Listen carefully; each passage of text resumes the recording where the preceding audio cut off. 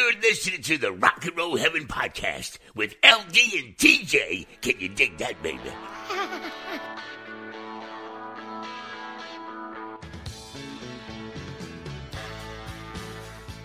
Hey guys, welcome to Rock and Roll Heaven, the podcast where we talk about the life, career, and deaths of famous musicians. I am your host, LD. Along for the ride with me, as always, is TJ.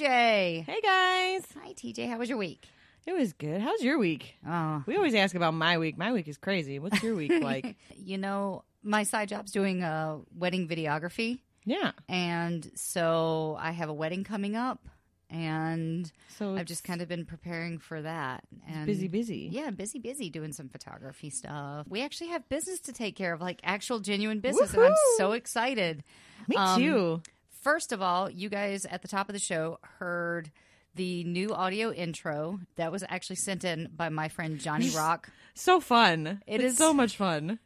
I love it. And he Thank sent you so that- much for that. Yeah, he sent that to us like as a surprise to me. He sent me a private message on Facebook, and we've been friends. We've been Facebook friends for years because we had auditioned for the same show, and the show I don't think went anywhere, but we remained really good Facebook friends. And he lives in the South, so he's actually from my home state, or well, he's from my birth state. So we kept in touch. He's a really funny guy. He does a lot of really good things, and so. One day I just checked my private messages, and he had sent this thing over just as a gift to us. And so we're really thankful. That's so cool. And we are a million times thankful for that because it's so awesome because it harkens so back to cool. like old rock station, Yeah. you know, like Wolfman Jack kind of stuff. So I love it. And he did such a good job, and he was so sweet.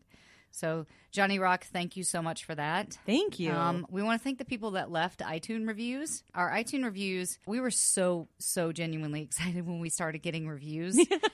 And so I wanted just to thank people that reviewed us, the first 4 people that reviewed us. And that is Nanners, Jesse's Girl 229, and then... Are you at Seductive Hobbit 22. I love that there are 21 other seductive hobbits. That's kind of priceless. Thank you so much, Seductive Hobbit 22. Oh, and then one of the most clever names, I can only assume that this guy's name is William because his iTunes name is Bill Shakespeare. And that's Bill Shakespeare, as in B-E-R. Oh, like Shakespeare. Shakespeare. But Shakespeare. Yes, Shakespeare. Clever. Clever. Oh, I love that. We got our very first Patreon. Yeah. And thank you so much. So I don't know if it's Andrea or Andrea. So I'm going to go with Andrea because Southern girl, that's just how I'm going to say it. So we want to give you a huge shout out and a huge thank you for becoming our very first Patreon.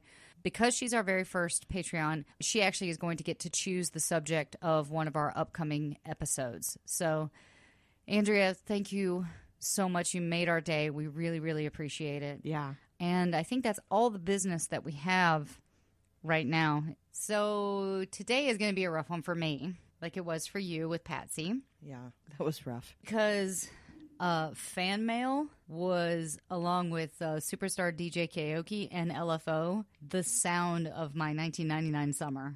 Oh, my. I loved this group so much. And it was one of the reasons why my parents actually had MTV cut off in the downstairs was because I knew You're all going to tell them who we're doing today? Well, I'm getting there. Oh. I'm getting there. Sorry. Well, they should have known by if I said fan mail. Some people would pick up that, but Yeah, it could be. So today we are actually covering the life of Lisa Left Eye Lopez. First of all, I'm going to cite my sources. There were a lot of them. This was like a super deep dive for me, and I have like 12 pages of notes, so I'm really, really sorry. This might be possibly a longer one, but I know her whole story, so it might not take as long. I don't know. Let's find out. First of all, my sources are Crazy Sexy Cool, which was a film on VH1, and I actually went on eBay and someone was selling a copy. And I got really excited. A VH1 Behind the Music on TLC, the book A Sick Life by Tion T-Boz Watkins, an article from iHeart called Lisa Left Eye Lopez from TLC, A Look Back. I got information from her IMDb bio. And the film The Last Days of Left Eye. It was a documentary that Lisa did a lot of recording of for herself. The director of that is Lauren Lazen. An article from The Boombox by Ken Kelly. And Over the Waterfall, an article on the Philadelphia Weekly website by Solomon Jones. And so those are where I got all of my information from. So Lisa Left Eye Lopez was born Lisa Nicole Lopez on May 27th, 1971. So she is a... I missed that. What? Is she a Taurus? No, she is a Gemini, the same thing as my husband. I missed the birth date month. So I'm like, wait, what? You're just going to start yelling out Taurus every time, aren't you? Yep. Taurus. No? Okay. No? I know Libra. That's me. Because that's you and Chip. I think you have the same birthday. What's his birthday? 29th. We do have the same birthday. Yeah. Okay, so she is 1/3 of the best-selling group of all time, TLC. And you cannot tell the story of Lisa Left Eye Lopez without telling the story of TLC. Right. And so this is going to be a lot about TLC, but a lot about Lisa as well. Because when you're 1/3 of the highest-selling, highest-charting female group of all time, yeah, you can't really separate the three. Right. It's a part of who she is. So she was born in Philadelphia. If you don't know that, that's in the state of Pennsylvania. The daughter of Wanda Denise, and she's a seamstress. I couldn't find ages on them. At the time of one of the articles, it quoted her being 51 at the time of the article, so we can't. Yeah. So, but she was a seamstress, just like Patsy Cline's mother. Just like Patsy's ma. And Ronald Lopez Sr., a U.S. Staff Sergeant. And she was of, I'm going to butcher this because this is Cape Verdine, Portuguese, and African-American descent. She has a younger brother, Ronald Jr., and a younger sister, Raina, who goes professionally by Raindrop. And that's spelled REIGNDROP. Oh, okay. Like raindrop. Like a queen reigns. Yes. Yeah. Exactly. Which is clever. Yes. She says, in the beginning, I was really, really tiny for my age. My mom said when they first brought me out to her, she said that she had scared her. All she could see were these big black eyes, and I looked like an alien. She took me home, and she could not get me to sit down. I was self-sufficient at like 1. She was up and running by 7 months, and no one knew where I was going or what I was going to get into. Lopez says her father was very strict and very domineering, and that he treated the family like they were in boot camp. So if she did bad in school, she got heavy-duty punishment. No TV, no radio, no front porch, no backyard, no boyfriends, no nothing. She just had to sit in her room and think. He was also a talented musician, and he played the harmonica, clarinet, piano, and saxophone. See, I could have dealt with the no TV thing, but the no radio... Well, if you're going to punish a child, you take away what they love. Well, yeah. Well, I know. That's why I'm saying. Like, I would have had a really hard time with that if it's like you got to sit in your room, but no, you can't listen to your radio. Like, what? No. He was also a talented musician, and he played the harmonica, clarinet, piano, and saxophone. And Lopez would also was often vocal about her personal life and difficult past, and she readily admitted that she had come from an abusive alcoholic background and struggled with alcoholism herself. Like, her father was really weird. He would run the household like a boot camp, but then would encourage Lisa at like age 5 to drink. Like, have some... What? Yeah. Very, very, very weird. Lopez taught herself piano by the age of 5, and her talent did not go unrecognized by her domineering dad. He pushed her into talent contests and punished her if she performed poorly. His influence would shape her entire life, from her musical ambitions to her substance abuse issues and her dysfunctional romantic entanglements and interest in spiritualism. So it's really odd that she would come from such a volatile background, and then to see her later on in life, though it was troubled, at the end of it, she was becoming more spiritual and trying to overcome what she had dealt with. Well, yeah, because I feel like a lot of times when you go through all of that, it kind of, you're aware that it's happening, and sometimes it either takes you right down with it, or you find a way to grow from it and find another way. Find some peace. Find, whatever it is that helps you. So, in between all this, Wanda said that her husband also often brought alcohol and drugs with the money that should have gone to paying for rent and food. And he would sometimes leave the family stranded, penniless, on a military base while he shipped out to deployments. And so she would have nothing. And he wouldn't be sending money, even though he would be receiving his payment from the Army. It didn't go back into the family. He wouldn't send them. Yeah. Once the fighting, once they had such a huge fight about this that the family got evicted from the base housing at Fort Dix, New Jersey, and the violent spat sometimes involved other family members. And this will actually come into play later on. Wanda says that Lopez's mother, Gladys, would become part of the disputes, and Ronald's sister, Karen, once broke a window at the house in an effort to defend her brother. Another time, Wanda's father had to intercede when a brother-in-law threatened to beat her. So this is just like two families going at it. Jeez. Yeah. And this, and then in all this, there's like these three poor helpless kids. I was going to say, yeah, that's just terrible too, because you think about the kids in the situation and they can't do anything about it. They're just stuck there witnessing it and being party to it. And then you have to think what that did to Lisa, because she's the oldest, so she feels like she has to protect her. Yeah, she's going to feel responsible for protecting the other kids. Yeah. When asked how the chaos impacted the kids, Lisa's brother said that it affected them all in different ways. My father made me afraid of him, which kind of put me in a shell for a good portion of my life. And see, that's how it would affect him. With Lisa, it was different. She always expressed herself and felt strongly about what she believed in. I admired her because at that point, I couldn't do it. I was too scared of my father. When Lisa was 10, her parents separated. They didn't divorce. They just kind of moved on. Yeah. Wanda took the children. Her mother took the children and moved to Florida. And then there was a divorce. And Wanda returned to Philadelphia soon after. Ronald was stabbed in a dispute and nearly died. Oh, my gosh. Yeah. So, I mean, it's just this history of violence is happening. So her parents divorced when she was still in school. And when she was 13, she ended up being raised by her paternal grandmother for the later years of her childhood. She began to play with a toy keyboard at the age of 5 and later composed her own songs. So there was a story that she could actually listen to the theme song from Close Encounters of the Third Kind and play it back by ear. Oh, that's cool. And she was like 5 or 6 at the time. And so... Well... Yeah. I mean, honestly, you learn so much easier when you're a kid than when you're an adult. By age 10, she had formed a musical trio, the Lopez Kids, with her siblings. Aww. Who I know, that's so cute. With whom she sang gospel songs at local events and churches.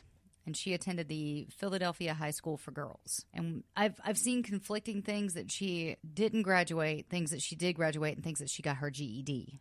Okay. So I'm not really sure because there's a lot of different sources. And the one solid piece of information, which was T-Boss's book, really didn't make mention of it. So forgive me for not having that piece of information. I did try to look it up, but there were so many different things that were being said about it that I just didn't write it down. At age 19, she relocated to Atlanta, where she responded to an ad placed by a teenaged Crystal Jones, who was looking for others to join her group Second Nature, along with a hairstylist named Tion T-Boz Watkins. And the T-Boz, if people are wondering, actually stands for The Boss. Nice. And I like that. Of course you do. LD equals little dictator, remember? Oh, callbacks. Lopez joined the group and got the attention of the producer Perry Pebbles Reed, who dubbed the group TLC and replaced Jones. In T-Boss's book, she said that they would practice, and then when they went in front of Pebbles, Crystal barely sang and didn't move around a lot, and they needed like someone who personality. Was like, somebody who had like a big personality, a big singer, and a big personality, and she just didn't cut it. She was replaced with Rosanda Chili Thomas. T-Boz told the story about how they had to break the news to Crystal, and they said that Pebbles made it clear that they didn't want Crystal in the group anymore, but it was up to the girls to do it. Oh, that's rough. Oh, it gets a little bit rougher with Pebbles, so hold on. They had to go to Crystal's house, and they were super stressed out, so that when they get there, they're like, hey, how's it going? Yeah. Like we're, just about to to give the bad news. And Lisa just screamed, "Girl, we got some good news and some bad news. The good news is that Pebble wants to sign us, and the bad news is we don't want you in the group no more." So she was like this like little firecracker, and T-Boz was so taken aback by it that she just started laughing. But apparently Crystal was pretty understanding and, you know, wished them luck. And so I feel bad for Crystal. Because of this, I have to stop here and explain who Pebbles is, because so much of TLC's beginnings come from her.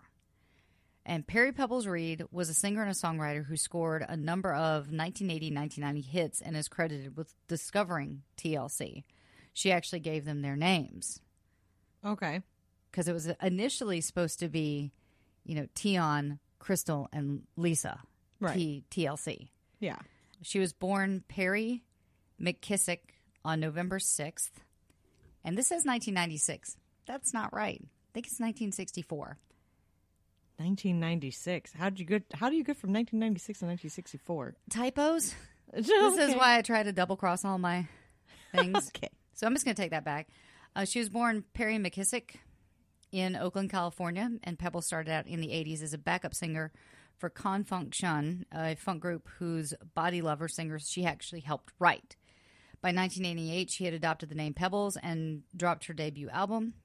It was a self-titled effort that spawned the hits Girlfriend and Mercedes Boy. So most people know, you know, the "Won't you take a ride in my Mercedes Boy?" Nope. Okay. Moving on. I probably didn't even sing that right. The record featured production credits from L.A. Reid, who she married in 1989. And L.A. Reid, née Antonio Marcus, L.A. Reid is an American record executive. He is an A&R representative and a panelist. And he was the former and current co-chairman of Hitco Entertainment. He also... Panelist of what? Huh? Panelist of what? Panels. Okay. He co-founded LaFace Records. He served as the chairman and CEO of Epic Records and the Island Def Jam Music Group, the president and CEO of Arista Records. After releasing Always, Pebbles co-founded the label Savvy Records and formed TLC, you know, the people that we're talking about now, Yeah. to Pepitone, which was her Atlanta-based production company. And she was the one that oversaw the release of Ooh on the TLC Tip, which was their first album, and Crazy Sexy Cool, the mega-selling album that produced the smash singles Ain't Too Proud to Beg, What About Your Friends, Creep, and Waterfalls, among others. So if you ask TLC if she was a bad manager, and after Crazy Sexy Cool, if you ask TLC, she was a bad manager. And after Crazy Sexy Cool, the group parted ways with Perry, blaming her for mishandling funds and swindling them out of millions. But we'll actually talk about the actual deal a little bit later because that does have a massive effect on the girls. Okay. So here's where things get a little crazy. To preserve the band's original name, Rosanda needed to have a name that started with a C. So they actually changed her name to Chili. So they were TLC now. A name chosen by Lopez. So Lisa actually named Chili because she was really cool. Oh, cool. Bandmate Tion Watkins became T-Boz, derived from the first letter of her name, and Boz, which was slang for boss. Lopez was renamed to Left Eye after a compliment from a man who once told her that he was attracted to her because of her left eye, which is oddly specific. That's a weird thing. Well, because, and then later on in the career, like, didn't she, like, cover her left eye? Hold on. Lisa emphasized her nickname by wearing a pair of glasses with the right lens covered with a condom, in keeping with the group's promotion of safe sex. Right. Later on, wearing a black stripe under her left eye, and eventually got her left eyebrow pierced. So she was very left eye-centric. Yeah. In January 1991, Lopez was actually celebrating the group getting signed to a management deal when she, in the VH1 made-for-TV movie, it was the same day, where basically Pebbles signed the girls, and she goes to call her father, and she finds out that he was actually murdered. She received the news. Lopez was celebrating the group getting signed. Lopez's dad, Yep. not... Okay. She was getting signed to a management deal when she got the devastating news that her father had been shot and killed. She was just on the brink of the stardom, and his violent death forever denied her the approval that she always sought for him, that she would continue to seek for the rest of her life. So she never got that opportunity to, No. you know, she gets this management deal with a huge company, and the day that it happens, her father's murdered. Talk about a bittersweet day. Like, yeah. Apparently, I don't know. It was really hard to find any information about how her father died, because anything that I looked up about Ronald Sr. just said father of Lisa Lopez. So there really Right. wasn't any information. I dug and I really couldn't find any information, and I kind of ran out of time. So in the film, it sounded like he was shot, okay. which, given his past, didn't seem very uncommon with the violence that was happening. So, I mean, it's just really sad that she would never get that approval from her dad. Well, that he really wouldn't get to see and hear what she was doing, you know? Yeah. Almost immediately after signing the label, they went into the studio to make their first album with mega producers Jermaine Dupri, Dallas Austin, Babyface, and Daryl Simmons. And Babyface. yeah, he's That's part cool. of LaFace Records. Yeah. And it's LaFace is LAFACE. LA stands for LA Reid, right. and Face is Babyface. I didn't realize that, I guess. Yeah. That makes sense. Yeah. Yep. Okay.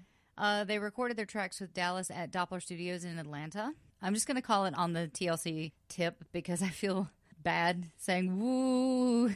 On the TLC tip dropped on February the 25th on LaFace and Arista Records. The album title came from the last line of their first single, Ain't Too Proud to Beg. I love Ain't Too Proud to Beg. If I need it in the morning or the middle of the night, ain't too proud to beg. Oh, that's right. I love this story because it's such a moment in time that you can relate to, that one moment where you have something that's so big and you just want to shout it to the world. And so they were in Chili's car, and it was a really crappy Volkswagen Beetle, and it had a hole in the floor. So when Like she was Flintstone style? like when she was driving, just stuff would like fall out of the car. Jeez. So, and they were in the parking lot of the Taco Bell, and their song came on the radio, and so that's such a huge moment for any artist when you first hear your very first song, especially on the radio. Mm-hmm. That's such a huge moment. Yeah, so they said that they pumped up. They started blasting the car radio and running around and screaming. And forgive me for all the young listeners, this is a direct quote. Oh shit, we about to blow up. And I love that. I love Lisa so much. So after it came out, the album started climbing the charts. Ain't Too Proud to Beg actually came out in November, and it made it to number 6 on the Billboard Hot 100. And Baby, Baby, Baby made it to number 2. And the album itself made it to number 3 and sold 4 million copies. Wow. Yeah. The girls were shocked because they had never even been on stage yet. They were just Holy crap. Yeah. They're just a radio act. I guess, yeah. At this point, they're just a radio act. And so, and remember, Shania Twain had a similar thing where people, that she was just a studio artist, and people began to doubt that she could actually sing that. And that's why she started touring. It's like, no, I actually can do this. Right. Side story. Sorry. That's okay. The first time they were on stage was June the 6th, 1992, opening up for MC Hammer. And that was huge.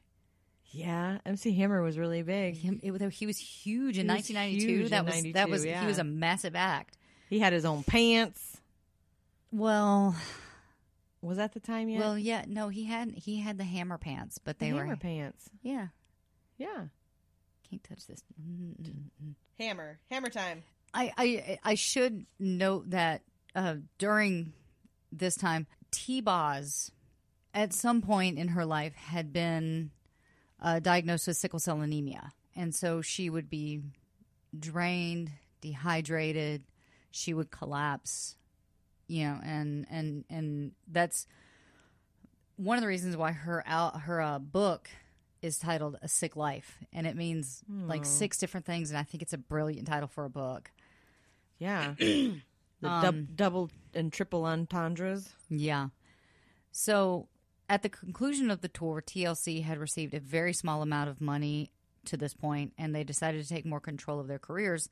and thus informed Pebbles that they no longer wished for her to be their manager. Reed released them from the management deal, but they remained signed to Pepitone, and Reed continued to receive a share of their earnings. So they're kind of out, but not completely out. Right. And I will cover, this was covered a little bit more in the short set, where there was a massive conflict of interest when it came to what Pebbles was doing to TLC. Right. Legally. Yeah. So... music biz, man, sometimes. Yeah. So Reed continued to receive a share of their earnings. Also in 1994, TLC played the musical group Sex as a Weapon in the New Line Cinema film House Party 3, starring Kid and Play. And that is a sentence I did not think I was going to say. Remember Kid and Play? I love the 90s. God, it was so good. I do remember them. Okay, in 1993, rocking back a little bit, they were really riding high on the TLC tip. And in March of that year, Lisa met and began dating Atlanta Falcons football star Andre Bad Moon Rison. I love that his nickname was cool. Bad Moon. I want that nickname. I want that nickname. From now on, I'll be LD Bad Moon Ehrlich. It doesn't work if your last name's not Rison, though. I have dreams. You have dreams? Dreams. From the onset of their relationship, things were highly combustible with the pair, and I use that word for a reason. Combustible. Uh-oh. Ooh, it gets good. Who got set on fire? Oh, so less than 6 months into their relationship, Rison was arrested in the parking lot after he physically abused Lopez, reportedly shooting a handgun in the air in an attempt to thwart others from intervening. Charges against Rison were eventually dropped, but the incident did not signal the end of the turmoil between the two. Holy crap. Yeah.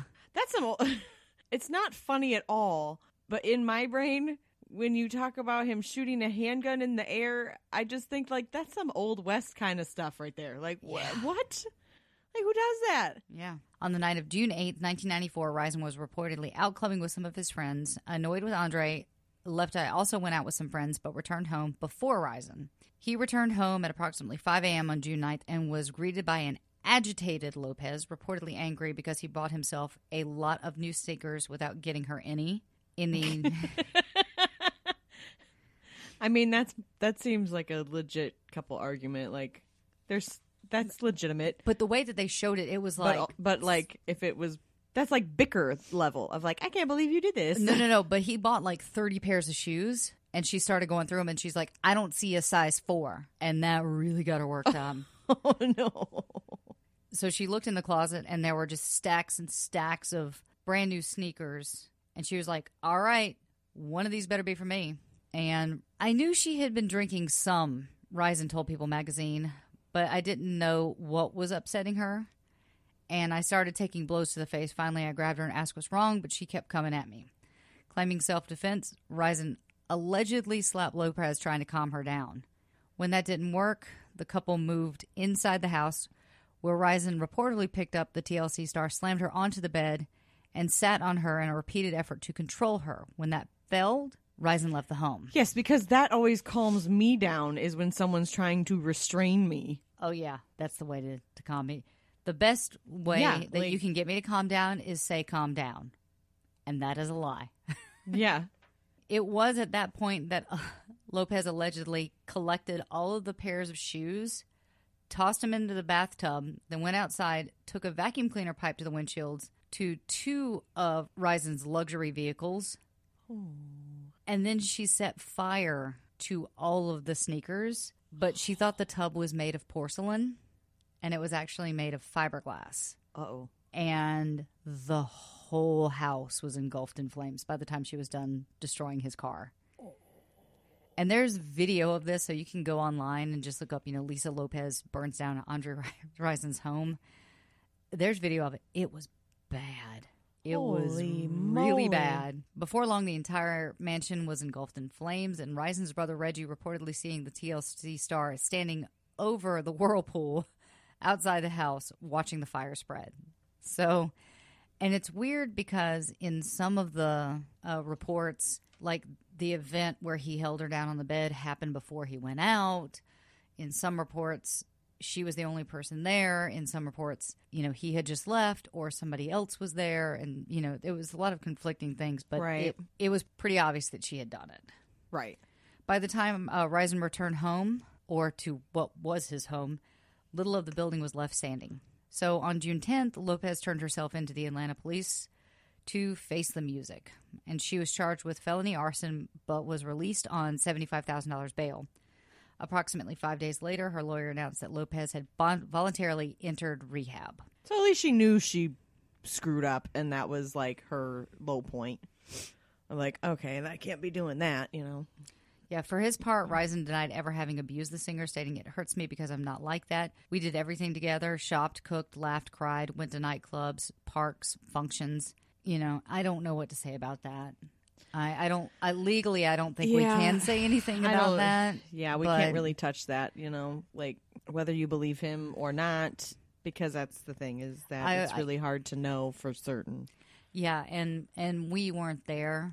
Right. And she's not here to defend herself. Yeah, and it's definitely not our place to say whether or not it's true. Yeah. Despite Lopez's assertion that she did not intend to burn the entire house down, she was sentenced to live at a halfway house and 5 years probation, in addition to paying a $10,000 fine. So 5 years probation and $85,000 for burning down a house. Yeah, I could live with that. And while this could have been the end of the line for most couples, they did not break up. Oh. Lopez and Risen remained committed to one another after the fire, and then after her sentence, Risen held Lopez's hand and said that he forgave the rapper, and the two even planned to eventually get married. However, those plans were tragically cut short, but we're getting to that. Okay.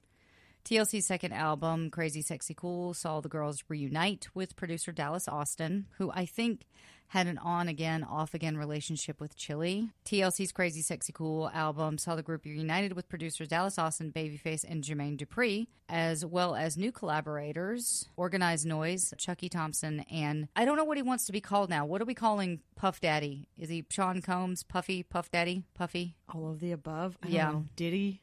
Diddy? I think that's right, Diddy. Was Diddy but is it Diddy currently, or Diddy Combs? I don't know. Lopez was released from rehab to attend the recording sessions, but the finalized album featured significantly less of her raps and vocals. So they had dialed it back from what had been on the TLC tip. Okay. An R&B and hip-hop solo album, Crazy Sexy Cool, featured hip-hop beats, funk, deep grooves, propulsive rhythms, and smooth production. Released on November 15th, 1994, Crazy Sexy Cool was critically acclaimed, with Rolling Stones ranking it among the 500 greatest albums of all time. It debuted at number 15, eventually peaking at number 3 on the Billboard 200, and spent over 2 years on the chart. The album sold over 11 million copies in the United States alone and received diamond certification from RIAA, with worldwide sales exceeding 23 million copies. Crazy Sexy Cool became one of the best-selling albums by a girl group of all time and was later outsold by the Spice Girls. Oh, I know. So stylistically, the music saw a shift to a smoother, more mid-tempo soul group territory that left little room for Lopez's boisterous rap interludes, so maybe that was part of it. There was a shift in tone where before it was more of that kind of like early 90s funky sound, which would give her room to breathe in those interludes. And with Crazy Sexy Cool, there was less of that. She spent much of the recordings in court-ordered rehab, while Watkins and Thomas took more active roles, along with no less than 18 different songwriters and producers. Holy buckets, that's a lot. Yeah. Lisa was the only one in TLC, though, to write Waterfalls, a song that spent nearly 2 months at number 1 and became one of their signature tunes. That song is, even today is so huge. Like, it's still one of those songs that gets played and is remembered so well. And in 1995, things got really bad because they actually had to file for bankruptcy, claiming that their manager, Pebbles, had mismanaged their money, so now they were broke. And Pebbles denies the accusations. And I was going to say, didn't they fire Pebbles before this point? No, but they had kept her on. They fired her from the management, not from the label. Oh, but she was still with the label side. Yeah, and that's okay. Pebbles denies the accusations and claims that she was only looking out for TLC's best interest in everything that she did.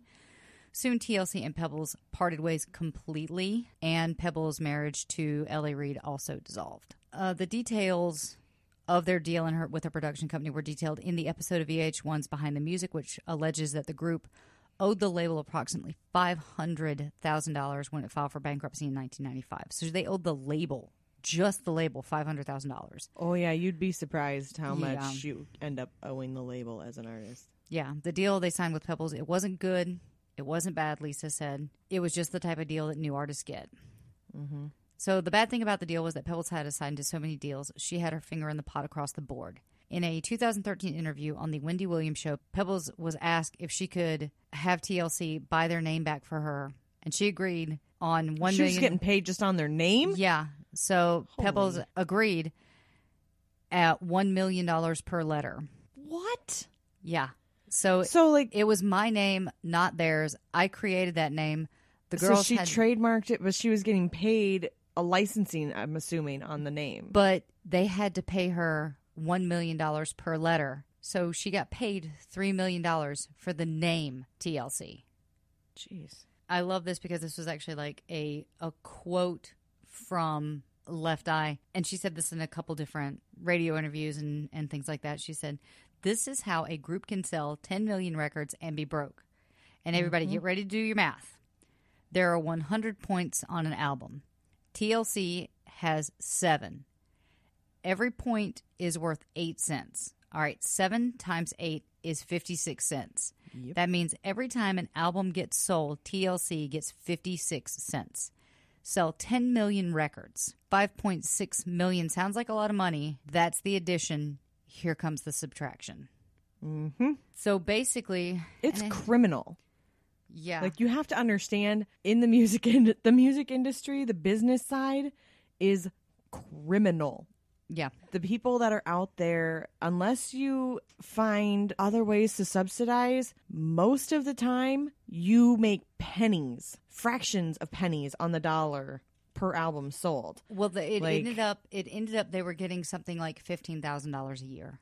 Mm-hmm. Because you had to take that, and then there's the management fee, the label fee, and they take all of that out of the money before they give you a cent. So when they spend money on your marketing, when they spend money to make a music video, when they spend money to take photos, when they spend money on anything at all for you, it basically goes onto a big tab. And that tab has to be paid before you see a cent. Yeah. So that's kind of where you get screwed a lot of times. And unless you've paid really close attention to that contract and you've been able to negotiate something that works out, 9 times out of 10, especially in the 90s, in the 80s and 90s and everything, you're really not getting anything at all. And the label will spare no expense to get the product. Yep. So, your recording sessions and, like, anytime they send you a limo because they want to wine and dine you, and anytime they take you to lunch, most of the time, you paid and didn't even realize it. Well, that's the thing, is that they ended up getting cars and they thought that it was a gift. Nope. So the success was followed by half a decade of contract wrangling, bankruptcy filing, and interband feuding. Lopez let it be known publicly that she felt creatively stifled with TLC, who were moving further away from their original sound. And so what we thought was like a good thing before is, in her eyes, becoming they're moving away more from their, difficult for her. Okay. Yeah. Preliminary work on TLC's third studio album was delayed when friction arose between the groups and their main producer, Dallas Austin, who was by this time dating Chili and helping to raise their son, Tron. Austin wanted $4.2 million and creative control to work on the project, resulting in a standoff between the producer and the artists. During this period, Thomas appeared in the independent film Have Plenty, while Watkins co-starred with rappers Nas and DMX in Hype Williams' 1998 film Belly. Under Lopez's guidance, Black released their 1999 self-debut album, which was certified platinum and contained 2 top 10 singles on the Billboard's Hot 100. Black, side note about Black, correct me if I'm wrong, podcast world, but they played the Clovers in Bring It On. behind Gabrielle Union, and one of their members, I believe, was actually also killed in a car accident. Lopez also hosted a short-lived MTV talent series, The Cut, which featured then unknown recording artists Neo and Anastasia. TLC eventually began working with other producers for their third album until finally negotiations with Austin, who produced the bulk of their album. Lopez also had the idea of a futuristic feel for the project, which Austin incorporated into the album. Titled Fan Mail, the album was released in February 1999 to another critical and commercial success. It debuted at number 1 on the Billboard 200 and was certified 6-time platinum by the RIAA for 6 million copies shipped to the United States. I owned that album.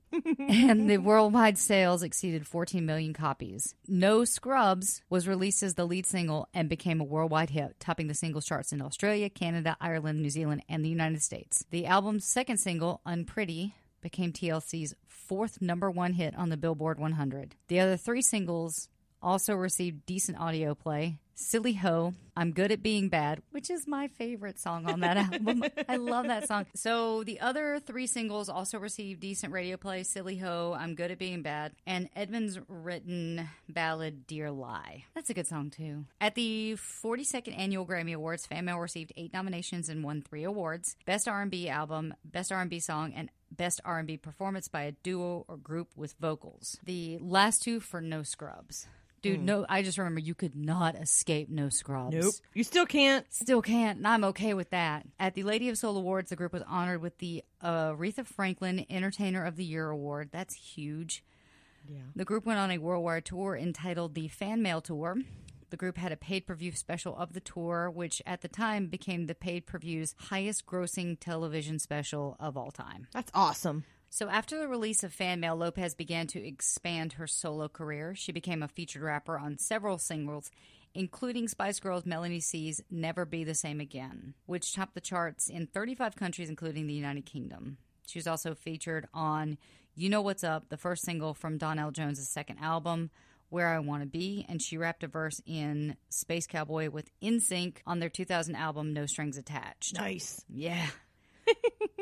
On October 24th, 2000, Lopez co-hosted UK's Mobile Awards, MOBO Awards, with Trevor Nelson, where she performed You Know What's Up with Jones. She also collaborated on Gimme Some with Toni Braxton for her 2000 album, The Heat. I love Toni Braxton. I was going to say, I love me some Toni. I love Toni. She's great. She's such a great vocalist.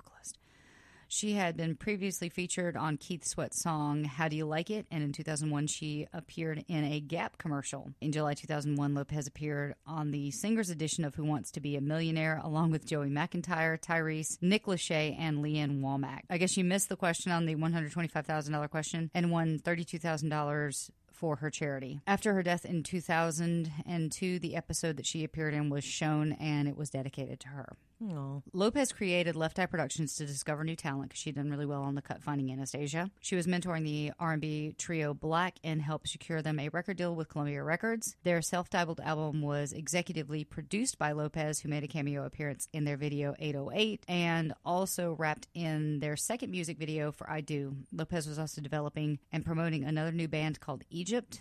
They worked with Lopez on her second album under her new nickname, Nina, Nina, meaning new identity, not applicable. Lopez recorded her first solo album, but when Arista Records refused to release it domestically, she was essentially adrift.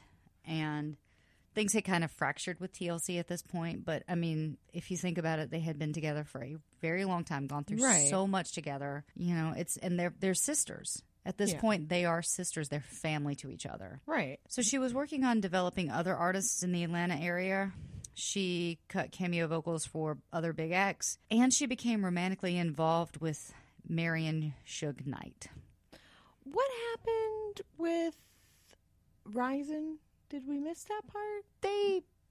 They are on again, off again, on again, off again. Because you said they were supposed to get engaged and then tragic and then okay. Yeah. We haven't gotten there yet? We haven't gotten there yet. You're on a train and you're coming from Hollywood. Well, but you have to stop in Universal City before you get to North Hollywood. No. I was just thinking it's dissolved with him at this point because now she's getting involved with Suge Knight. So I thought maybe I missed something. And here's the thing: until their death, until her death, they were kind of on again, off again. It seemed like, okay, and at this point, she's off with him and on with Suge Knight. Got it. Just had to clarify that she's still kind of back and forth with Ryzen. Okay. Yeah. But she became romantically involved with Marion Suge Knight, hip-hop mogul and convicted felon with a violent reputation. And she made plans to release a record for his label as Nina. And relatives were privately worried about her relationship with Knight, whom she was involved with for not that long. It was several months. It wasn't like Ryzen where, they were together for a long time. She burned down her house and then they got back together. After Lisa broke up with Knight, she told at least 2 relatives that the record executive had choked her after she asked him how large an advance for signing with his label would be, how much she would get. He choked her for that? Okay. Allegedly? Again, allegedly. I don't want to piss off Suge Knight. Yeah, ditto. Okay. So we're just going to walk away from this quietly and crisply. Despite the allegations, Knight is planning to release some of the music that Lisa worked on with him on The Row just months before her death. And I should say at this point, her family is not pleased, which I can understand. But if she signed a contract, he can do whatever he wants with it. Yeah. She worked with the Lost Boys of Sudan Foundation in recent years. According to relatives, the music started to become less and less important to her. The whole process was less important to her. Mm-hmm. She provided money and lodging for people who couldn't afford it and sometimes wouldn't care for themselves. So it came to a point in Lisa's life where music became less of the priority for her and helping others started becoming more important, and putting herself in the right frame of mind became more important. She began the process of adopting a girl named Snow whose mother she had met Snow's mom in the rehab group after she had burned down Andre's home. And Snow, like many of the people Lisa tried to help, was really troubled. She had suffered a rough home life with a mother whose on-again and off-again addiction had scarred her, and it showed. Once relatives say that Lisa took the girl to church, and during the service, the girl ran to the front and screamed out that she hated God and everyone in the sanctuary. Eventually, Lisa returned Snow to her mother. Other ventures, including a book, a clothing line, a doll line, and a documentary, began to take priority, along with the relentless search for her father that took her into the spiritual realm. So this whole time, even though he's gone, she's still trying to find his approval. She's still trying to find signs that he approved of her. I know that she really missed him, says one of her friends. When you're missing someone, you're searching for it, and you do things that people think are odd to try to find it, and trying to find happiness and trying to fill that void. And that's such a true thing. Right. But you need to fill it with the good things and not the bad things. And a lot of people maybe don't know the difference between the two.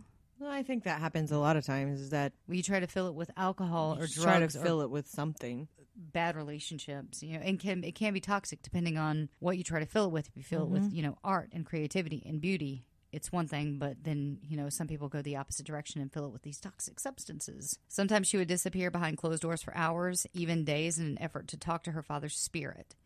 And sometimes, according to relatives, she believed that she succeeded. I heard her mention it before, and I also found a letter where she conversed with my father and with Tupac and wrote down what my father was saying. So this is actually after Tupac had died. There was a couple stories about how she actually got to meet Tupac before he passed away. And that quote was from her brother. Okay. Seeing that made me understand more about why Lisa was fasting and how serious she was about her spirituality. I wish that I would have known how deep she was into certain things. I would have spent more time with her. She probably felt as though the rest of the family didn't understand. And again, like Patsy and like Stevie, she had premonitions of her own death. Yeah. And she also began to drink heavily. While she was trying to find a new direction in life, she started making trips to Honduras with the dreams of creating a children's home on the land she owned there. She also became a frequent resident of Dr. Sebas Usa Healing Village, a retreat where she fasted and took herbal medicine and sought a higher plane so that she could communicate with her father's spirit. In the footage shot just before the day she died, she candidly talked about him and about her turbulent past. Right up until the end, Lisa Left Eye Lopez was still trying to come to terms with all of the drama. The sun was beating down on the 13 concrete huts in the Herbalist's Healing Village, a compound in the base of the flourishing Green Hills near the town of Jupata, and I hope I'm saying that right. But the smoldering heat was a welcomed respite for the 30-year-old Philadelphian who had overcome the turbulence of her upbringing to become a Grammy-winning recording artist. Honduras represented an escape from hangers-on, abusive relationships, and constant turmoil, and a nagging sense of loss that she had been carrying for more than a decade. She was just looking to do something different with her life, her mother said. She had been drinking all the time and she wasn't happy. She'd have blackouts. She didn't know what would happen. And she would say that she had a split personality, which T-Boz actually talks about in her book that she had Nikki, she had Nina, she had Nicole, she had Lisa, she had Left Eye. She had all of these different personalities. And so when she'd drink, like, Nikki would come out. For 3 years, Lopez, a generous free spirit who gave, even though there was nothing left to give, found refuge in a place that she referred to as the bush. So she would go into Honduras, and she wouldn't tell anybody that she was leaving. She would just go. And so she had bought a little bit of land there, and she would just go and just basically be like Jane of the jungle. Like, she put her bandana on and put her bathing suit on, and she'd just run around the jungle being free. And she would go swimming, and she'd hang out by the river, and basically just the weight of the world would lift off her shoulders. Like, right. Honduras was like her safe place, her beautiful place, like that place that she should go, that she could go and fulfill that emptiness. Yeah. And it's something that she always wanted. And that was what Honduras was for her. Okay. In Honduras, she fasted and devoured books on Christianity, Buddhism, and spiritual communication. She consumed herbs that she believed took her to a higher spiritual plane. She told those close to her that she had communicated with the spirit of her father, whose murder always haunted her. But in the midst of the physical cleansing that transformed her, giving a peace that sometimes showed through her face, Lisa had dreams. I don't know what this word is, but okay, but Lisa, it's portents, but I don't know what that means. But basically, she would tell people that basically what would happen is she would fast for days and days, including like up to 40 days she would fast. Holy moly. And so, of course, when you start denying yourself food, you start hallucinating. And she started having premonitions of her own death. So her brother, she's basically, because of this fasting, she would start having these dreams and hallucinations. Mm-hmm. And according to her brother, she was telling me about a dream she had. It was 2 lions that bit off 2 heads. And she told me something that she thought was going to happen to her on a trip to Honduras. But she felt like it was going to be to one of the girls in Egypt, the band that she was taking care of. Mm-hmm. 2 of them were Leos and 2 of them were Gemini. And she said that she felt that it was inevitable that something was going to happen. And 2 weeks into that visit, something did. But it's not what you think. Okay. Lisa and other members of her entourage left a village in a car driven by her assistant, Stephanie Patterson. That evening, according to those who were there, it was stifling in Honduras. The air was just thick. And it was thick in the sense that, yes, it was like heavy and humid, but you could feel like something bad was going to happen. It was just in the air. Mm-hmm. Ronald sensed it while watching vultures devour a horse's carcass and a flock of birds making shrill screaming noises from the trees. Lisa's cousin, Jasmine Brooks, felt it in the very walls of the hut that they were staying in. The air was thick. While we were staying there, people who were sick went to get well. They would take the herbs to get better, and if they didn't get better, they would die there. A few people died in the room, and when I was in the room, I felt haunted, which is a pretty strong word, but I would say that there were actually spirits in the room. Brody said that she could feel their presence not just in the huts, but in the air, and that made her uncomfortable and afraid, and eventually caused her to make an early return to the States on April 13th, but not before the night of the first accident. It was dark when the car driven by Lopez's assistant left the village. It's commonplace for people to walk into the roads, like not on the sidewalk. There's not a sidewalk. Mm-hmm. So it's just commonplace for people to like walk on the roads. Right. That wind through Honduras, and it's very difficult to see pedestrians. And when a family crossed the road in front of their car, there was a thud of a little boy's body slamming against the vehicle. Who was driving? Patterson, her assistant. Okay. Lisa's party stopped and found the boy critically wounded, and they loaded him into the car. And Lisa cradled him in her arms as he basically was bleeding out. Someone tried to give him mouth-to-mouth, and they rushed him to the nearby hospital. Once there, someone called Lisa to the back, and they said that so basically what happened was they took him to the hospital, and they had to call Ronald, who was back at the village to find out what happened. Who's Ronald? Her brother. Okay, yeah, her brother was there. That's right. Yeah, her brother was there. Okay. And side note, because I don't talk about it at all, was actually he would go down with her, just I guess like brotherly love, but he also found solace in what she was doing. And so he was 300 pounds. Wow. And he fasted and got down to a healthy weight. And then all this happened, and he gained it all back, and then he actually died of cardiac arrest. So that's too bad. So once they were there, someone called back to the Ulsa Healing Village and had to talk to Ronald. They said, we hit a little boy, and when they told me that he was on life support, and then the next day he died, it was a shock. The surname of the boy's family was Lopez.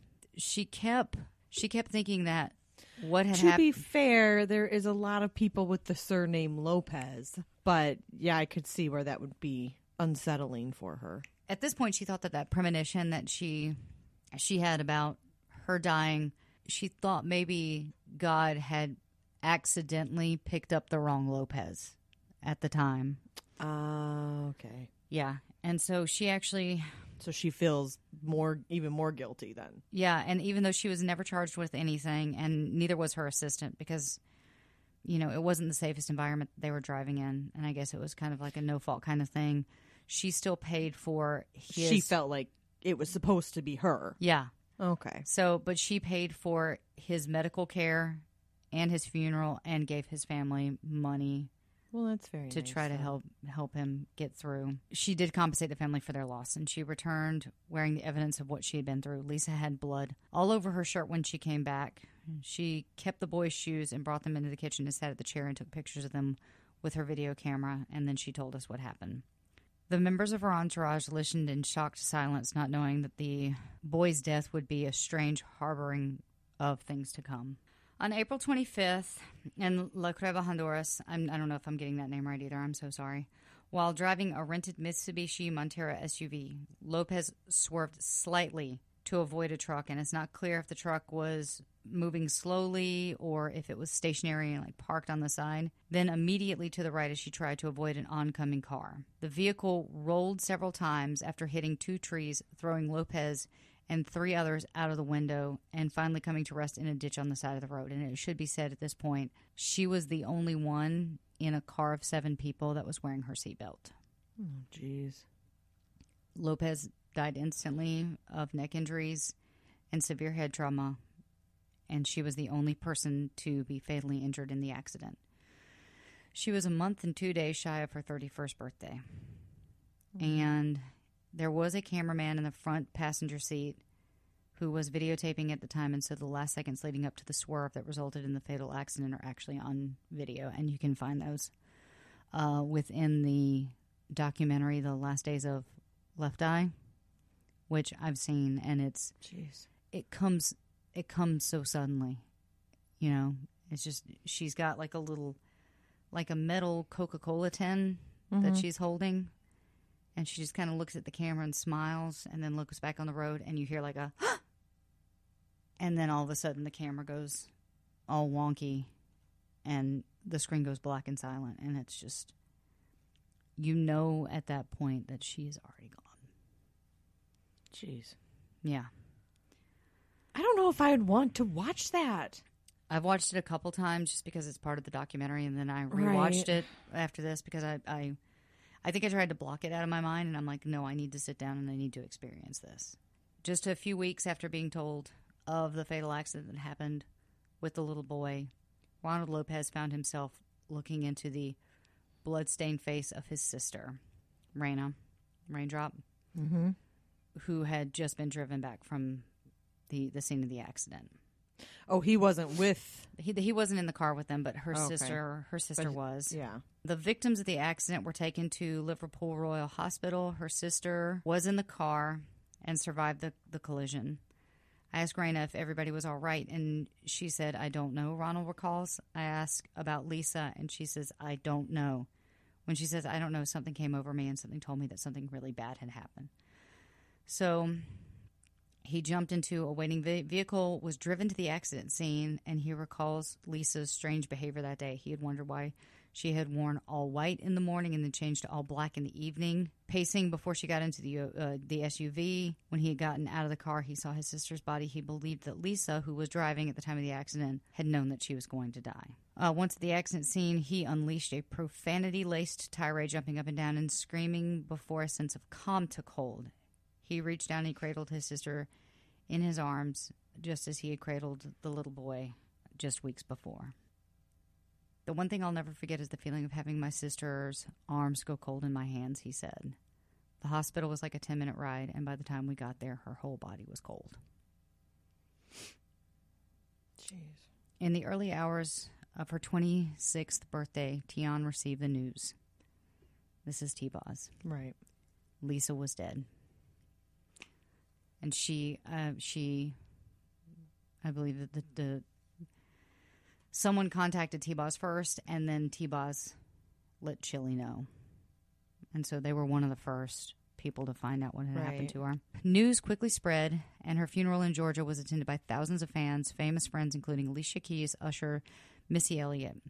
Lopez's white casket was engraved with the rap that she recited on TLC's #1 song, Waterfalls. It reads, "Dreams are hopeless aspirations in hopes of coming true. Believe in yourself. The rest is up to me and you." Following the death of Left Eye, Chili and T-Boz announced that they would finish their 4th album, which they had already begun recording, but they would never replace Lisa with another third member. After taking a hiatus following her death, they decided to call the album 3D, which would also feature productions from the Neptunes, Missy Elliott, Timbaland, and a lot of other different producers and artists. And a decision was made that they would retire after the release and promotion of 3D rather than replace Lopez and continue as a new group. However, they chose to carry on as a duo. Lopez appears vocally on 3D, as she had already completed her vocals for 2 songs for the new album. Another 2 songs featured her vocals from previously unreleased songs, and several of the songs eulogized Lopez. 3D was released on November 12th, 2002. It debuted at number 6 on the Billboard and was certified 2 times platinum by RIAA and for 2 million shipped in the U.S. It failed to generate success overseas with the exception of Japan, where it released number 2 and achieved platinum from the RIAJ for 200,000 copies sold.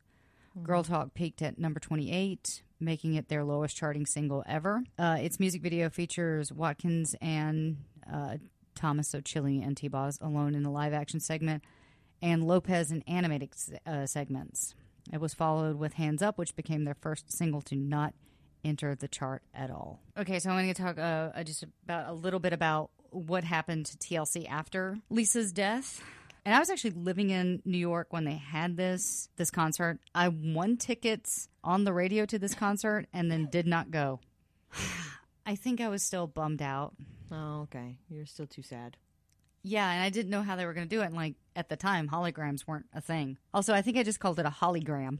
You did call it a hologram. You mean a hologram? Yes, a hologram. Okay, so a year after Lopez's death at Zootopia, which is an annual concert hosted by a New York radio station held at Giant Stadium, TLC appeared in what was announced to be their last performance. The group, introduced by Carson Daly, showed a video montage dedicated to Left Eye, and they went on to perform some songs against some footage of Lopez performing that same song wearing the same outfits where they appeared on stage.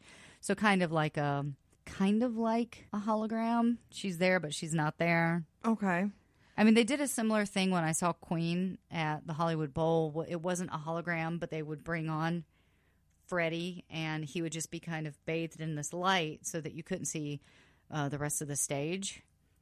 And he was larger than life. And so I think that's kind of what they did, was like this video projection of her. So in the time, and so like right after that concert that they decided to not perform anymore. Nonetheless, they made a comeback in Japan. So on June 25th, 2004, Watkins and Thomas announced that they were pitching a reality show that would be eventually picked up for development by UPN titled Are You the Girl? The show debuted on the 27th of 2015, and despite media speculation that the winner of the series would become the new permanent member of TLC, T-Boz and Chili vowed never to replace Lopez with a new member.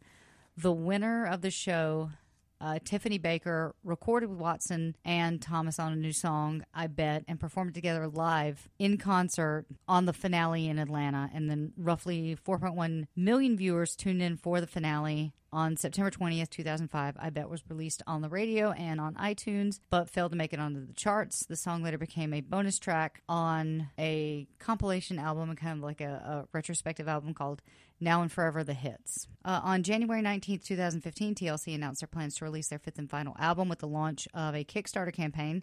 They asked the fans to help finance the project by donating a pledge of at least $5 to reach their goal of $150,000. In less than 48 hours, they surpassed their goal and became the fastest, most funded pop project in Kickstarter history. Along with other artists who donated were the New Kids on the Block, donating $10,000, Katy Perry, $5,000, Soulja Boy, Bette Midler, Justin Timberlake, all people who have never been inside my kitchen, and they raised $400,000. In an interview published the following at the end of the campaign, they clarified that they would never split up following the release of the promotional album, and they would continue to perform as TLC. So they didn't end their legacy. Again, they just matured. They made a change. So instead of ending something, they just shifted it. Yeah. To accommodate. Yeah, and I can only imagine what they were going through at the time. You know, should they be producing this music without Lisa? Should they end it? But I mean, honestly, they've got, and I don't know if you've listened to, you know, any of their new stuff, but it's retrospective. It's not retrospective. It's introspective. It's reminiscent more of like Dear Lie, and it's still uplifting, and it's got this great R&B pop tone to it, and it's okay. Yeah, so if you watch the VH1 movie Crazy Sexy Cool, at the end they actually bring in the real T-Boz and the real Chili, and they sing one of their songs as the credits roll, and it's really good. It's very sweet. So I think they took this tragic event, and they in the beginning they weren't sure what to do or what to say, so there was like a lot of speculation and, you know, what are they going to do? And then finally they landed on something that was still respectful to Lisa, but that they could still do things that A, made a difference, and B, for them to be producing their art. And so I respect them for that, and I respect that they still haven't replaced Left Eye yet. So, well, at 16 years later, I imagine they're not going to, and I don't know how they would or why they would. I also want to know how on earth I missed this tour, because in May 2015, they embarked on the North American tour with New Kids on the Block and Nelly, titled The Main Event Tour. How did I miss this? I remember that. How did I miss this? Because I know Salt and Pepper. I didn't go to it, but I remember it. Oh, man. I am angry at myself. It was their first tour in 15 years since the completion of their fan mail tour in 2000. Subsequently, they embarked on TLC 2016-2017 tour and the I Love the 90s tour, the Party Continues tour. During the development of their album, they petitioned Lisa's brother for assistance with making Left Eye's presence on the album possible, since he had an abundance of unreleased material. However, while being interviewed by the Toronto music station The Move on September 21st, Thomas stated, actually, on the last album after she passed away, we went through a lot of her raps and used those. I don't think so, because we've already done that. So that was a quote from her. On October 28th, 2016, TLC released new songs on the album called Joyride and Haters in Japan. So they're really big in Japan. Right. Their fifth and final studio album, TLC, was released on June 30th, 2017. It was reported to have collaborations from Dallas Austin, which was their producer from before, and then Chili's on again, off again boyfriend. Right. Their final album was released on 2017. It didn't actually get radio play. It was just released on major digital outlets and streaming services. The single was produced by DeMille and released on TLC's newly formed independent label as 852 Music, which is distributed through Red Distribution in the U.S. It sold 12,000 copies domestically in the first week. So Vibe believed that there would be no all-black female R&B group having a chemistry, cultural, and commercial impact as remotely comparable to TLC, and dubbed Crazy Sexy Cool as the blueprint for female ensembles to follow. The Philippine Daily Inquirer called TLC the most influential female group the world has ever seen. Singer Beyonce, the former lead singer of Destiny's Child, stated that TLC influenced just about every female group that's out there now, and they're definitely influencing Destiny's Child. So that was like during Destiny's Child time. Right. Craig JC from Clutch wrote that TLC were big and influential during the 90s, and that their contemporaries such as SWV, Total, Black, 3LW, Brownstone, 702, Jade, Escape, and In Vogue did not have TLC's crossover appeal. David A. Keeps from Rolling Stone explained the impact of TLC. TLC's, and this is a quote from him, TLC's career has been filled with both hits and headlines. The group was one of the few R&B acts to build a strong identity after its initial success. They exerted more control over each successive record. Their music, particularly 11 million selling Crazy Sexy Cool and the 6 million selling Fan Mail, both of which won 2 Grammys each, set the standard for contemporary R&B. TLC helped pioneer a deafening blend of acoustic and computer sounds that paved the way for groups like Destiny's Child, as did their image as independent women. Whether it's addressing AIDS and Waterfall or the struggle of female self-esteem in Unpretty, they showed themselves able to take serious issues to the top of the pop charts. In conclusion, TLC is the best-selling American girl group of all times, with 65 million records sold worldwide, along with being the second best-selling girl group worldwide, according to the Recording Industry Association of America, which is what I was referring to when I say RIAA. TLC is the best female singing group in American history, with 22 million certified albums. Along with the Dixie Chicks, TLC is one of the 2 female singing groups to receive the RIAA Diamond Award, which indicates sales of 10 million copies. According to Billboard, TLC is the second most successful girl group of all time on the Billboard charts, behind only the Supremes. So only 2 girl groups in history have ever gotten diamond certification? Let's not yell about this. This is going to be another short set where we talk about the gender bias. No. I'm not going to yell about that. But it just seems crazy that no other girl... But I suppose there's not really a lot of girl groups out there at this point anymore. I mean, okay, I'll accept it and move on. In 2003, shortly after Lopez's death, her family started the Lisa Lopez Foundation, a charitable group dedicated to providing neglected and abandoned youth with the resources necessary to increase their quality of life.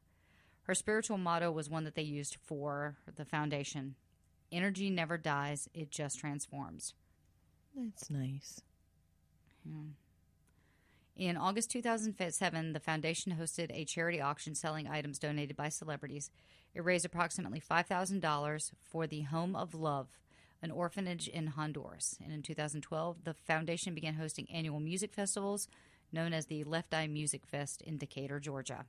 So, I mean, that's a great way to honor a legacy. That's a great way to honor a legacy. Yeah, it is. Knowing that toward the end of her life, she was so giving and so caring to others, and now her spirit lives on in that foundation and that music fest. You're flapping it. I can hear it in my thing. Sorry. And so I'm just going to end on 2 quotes by her. Do you want fun facts or 2 quotes first?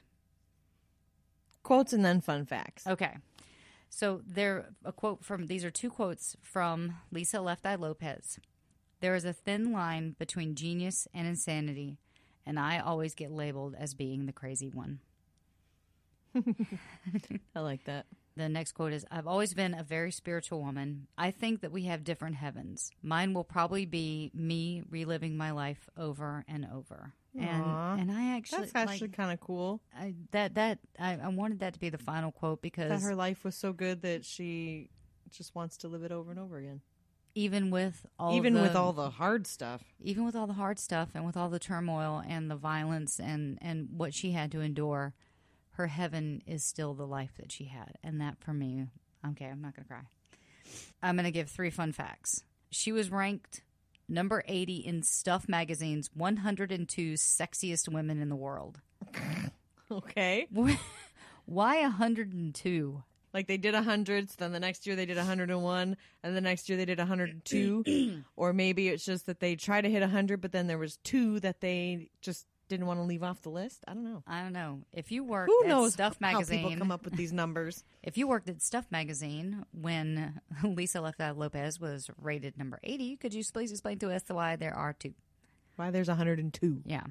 And this is a really fun one. And then I want to end on a positive note. She was considered for one of the main roles in Josie and the Pussycats. Oh, that's kind of awesome. I know. And I think, Tara Reid ended up being in that movie. So... Oh, did she? Yeah. I mean, I never ended up watching it, but maybe if Left Eye had been in it, I would have. Exactly. I might have. So that's the life of Lisa Left Eye Lopez. And I know this one was like more TLC heavy. And so I apologize for that. It's very integrated, as you noted. Like, I mean, most of her career was TLC. And so it's very integrated. You can't not talk about them. Yeah. And I mean, I encourage you guys to go watch the 2 movies, The Last Days of Lisa Left Eye Lopez, which is the documentary, and it was partially filmed by her, and it was put together by the director, Lauren Lazen. And so she kind of put everything together, and I believe it was at Sundance, but it is, I think you can find it on YouTube. It's a great documentary. It's a very introspective documentary, and it was done... it was released, of course, posthumously because it does have her death in the film. And I would say... Well, it wouldn't be called The Last Days of if it didn't include her death. But they might not... released posthumously. I still have a hard time saying that word. I'm sorry. It's okay. But that's a great film. And if you want to see kind of a lighter version of Lisa's... more TLC centric, it's more about TLC and the journey that they had. There is a made for TV movie that was on VH1 called Crazy Sexy Cool: The Story of TLC, which we've referenced a couple times now. Yeah. And that's great. Like I said, Keke Palmer plays Chili. There's a lot of great moments in it. It's really good, and it was actually produced by T-Boz and Chili, so it's from their perspective. So it's approved. Yeah, so it's TLC approved. And so I'd say just, go check those out if you want to do more of a deep dive. And I think that's about it for the episode. So if you guys want to reach out to us, if you're feeling frisky, fancy, and your pockets are heavy, you can check us out on Patreon at patreon.com/rockandrollheaven. You can find us on Twitter at rockandrollheavenlt.